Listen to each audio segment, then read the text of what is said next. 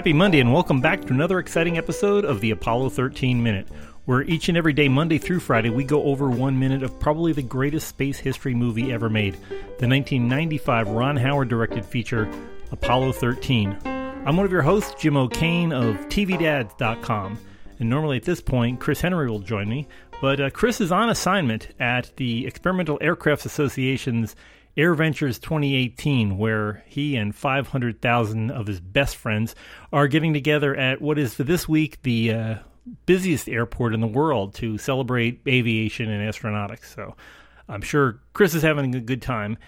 And what we're going to do today is a little bit different than how we normally handle 1 minute of the movie. This is minute 21, where Deke Slayton informs Jim Lovell that Charlie Duke has the measles. And as a result, Ken Mattingly is not going to be able to go on the flight.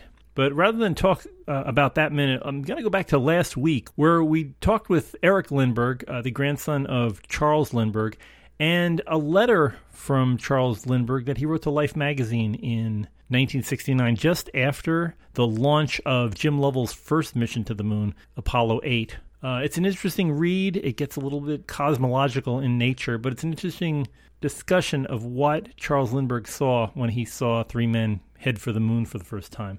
So let me read that to you. Again, this is a letter from Charles Lindbergh. Aviation and astronautics were once my prime interest. As a student pilot at the age of 20, when aviation was much more dangerous than it is today, I concluded that if I could fly for 10 years before being killed in a crash, I would be willing to trade an ordinary lifetime for that experience. In the 1930s, I assisted Robert Goddard, the father of spatial conquests. Standing with him on New Mexico plains at the foot of his converted windmill launching tower, it seemed to me that the greatest adventure man could have would be to travel out through space. What motivates man to great adventures? I wonder how accurately these motives can be analyzed, even by the participants themselves.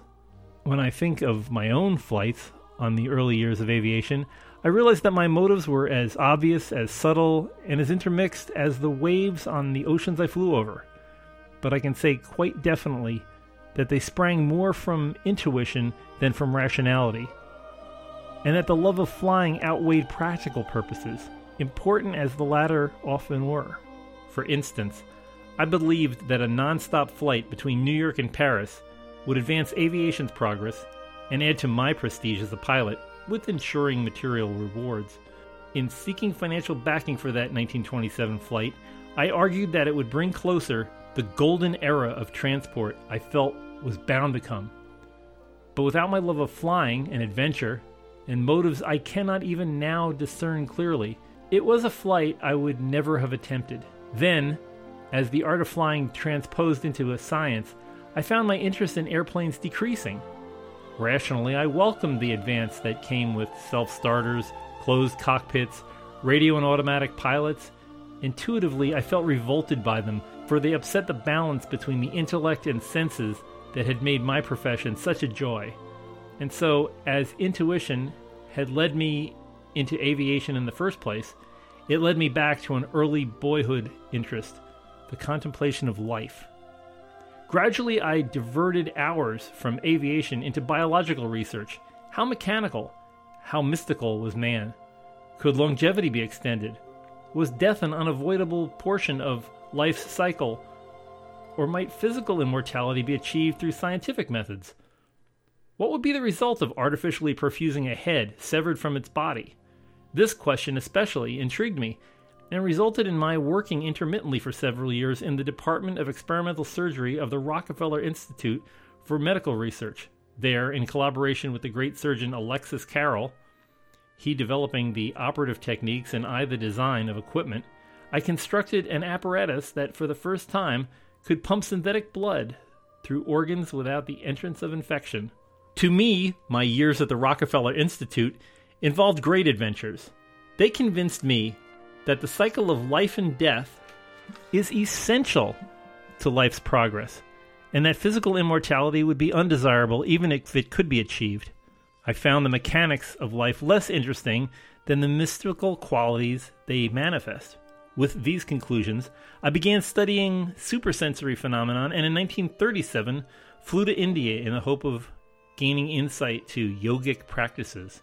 But the approach and explosion of World War II immersed me in military aviation and international politics. Man's fundamental need of survival, both for the individual and the group, separated me from projects I would have carried out in peaceful times. After our fighting war was over, I had worked on the production of bombers and fighters and flown 50 combat missions with the Army Air Force and the Marines. The Cold War with Russia held me to militarily oriented tasks, the study of new weapons, the reorganization of the Strategic Air Command, the essential need of developing intercontinental ballistic missiles. I served for 7 years as a member of scientific ballistic missile committees, first under the Air Force and then under the Department of Defense.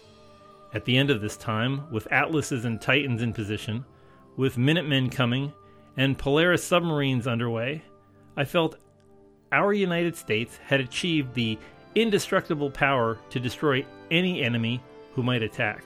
But I had become alarmed about the effect our civilization was having on continents and islands my military missions took me over, the slashed forests, the eroded mountains, the disappearing wilderness and wildlife. I believed some of these policies we were following to ensure our near-future strength and survival were likely to lead to our distant future weaknesses and destruction. Also, I was tired of windowless briefing rooms, Pentagon corridors, and the drabness of standardized air bases.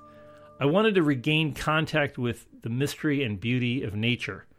I resigned from the Ballistic Missile Committee and declined a position in the new civil agency being set up for the development of space. I decided to study environments, peoples, and ways of life in various areas of the world. To make this possible, I returned to my previous position of consultant to Pan American World Airways.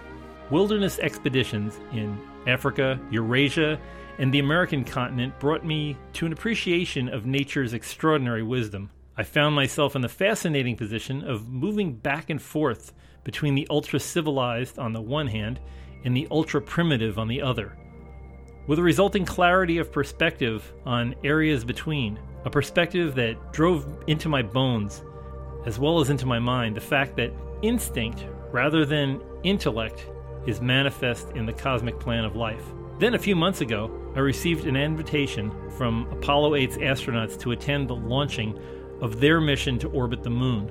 This plunged me back into astronautics as World War II had plunged me back into aviation, though for a period of days instead of years. I was literally hypnotized by the launching.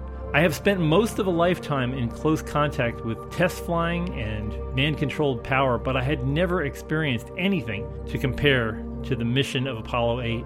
3 miles away from the pad, where I stood watching with the free-from-duty astronauts, the size of the rocket still seemed huge.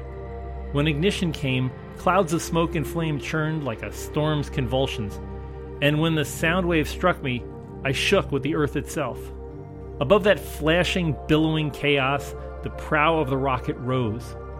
In it, I visualized the 3 men I had lunched with hours before, strapped into position like test pilots, tensed to emergency procedures and to the dials of the instruments they watched. Men actually launched on a voyage to the moon. For a moment, reality and memory contorted, and Robert Goddard stood watching at my side. Was he now the dream the reality?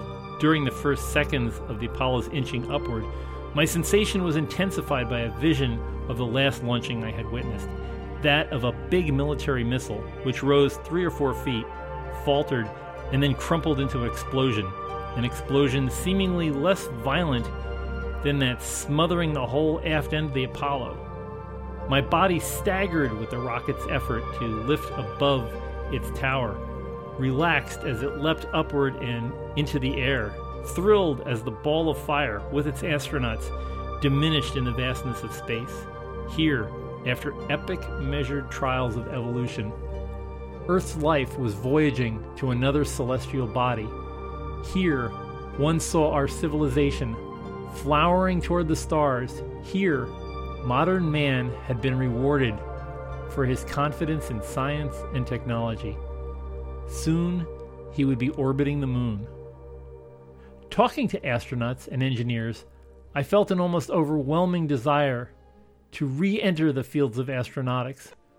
With their scientific committees, laboratories, factories, and blockhouses, possibly to voyage into space myself. But I know I will not return to them, despite limitless possibilities for invention, exploration, and adventure. Why not?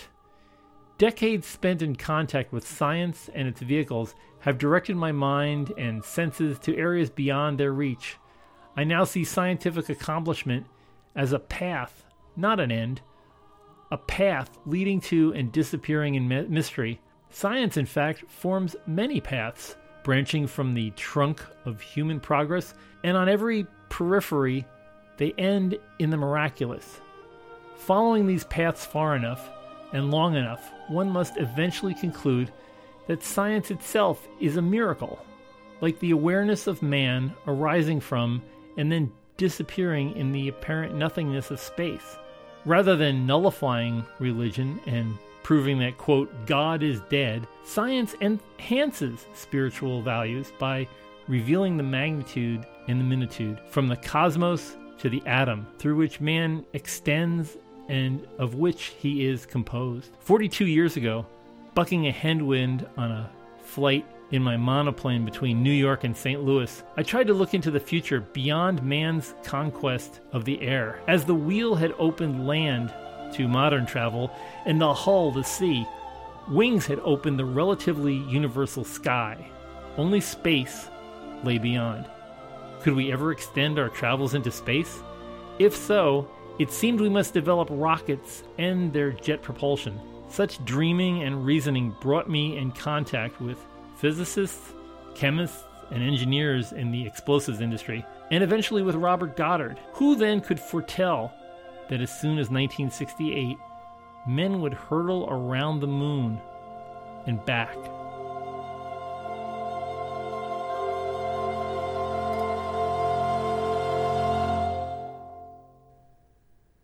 Tomorrow we have an exceptional guest who played an intrinsic part in the Apollo 13 saga. Please join us tomorrow. If you haven't caught up with previous episodes, we are always available online at apollo13minute.com.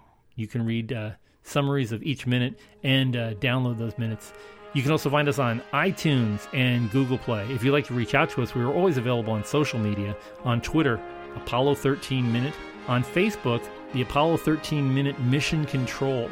Looks like we're coming up on loss of signal in 30 seconds. We will catch you on the other side tomorrow here on the Apollo 13 Minute.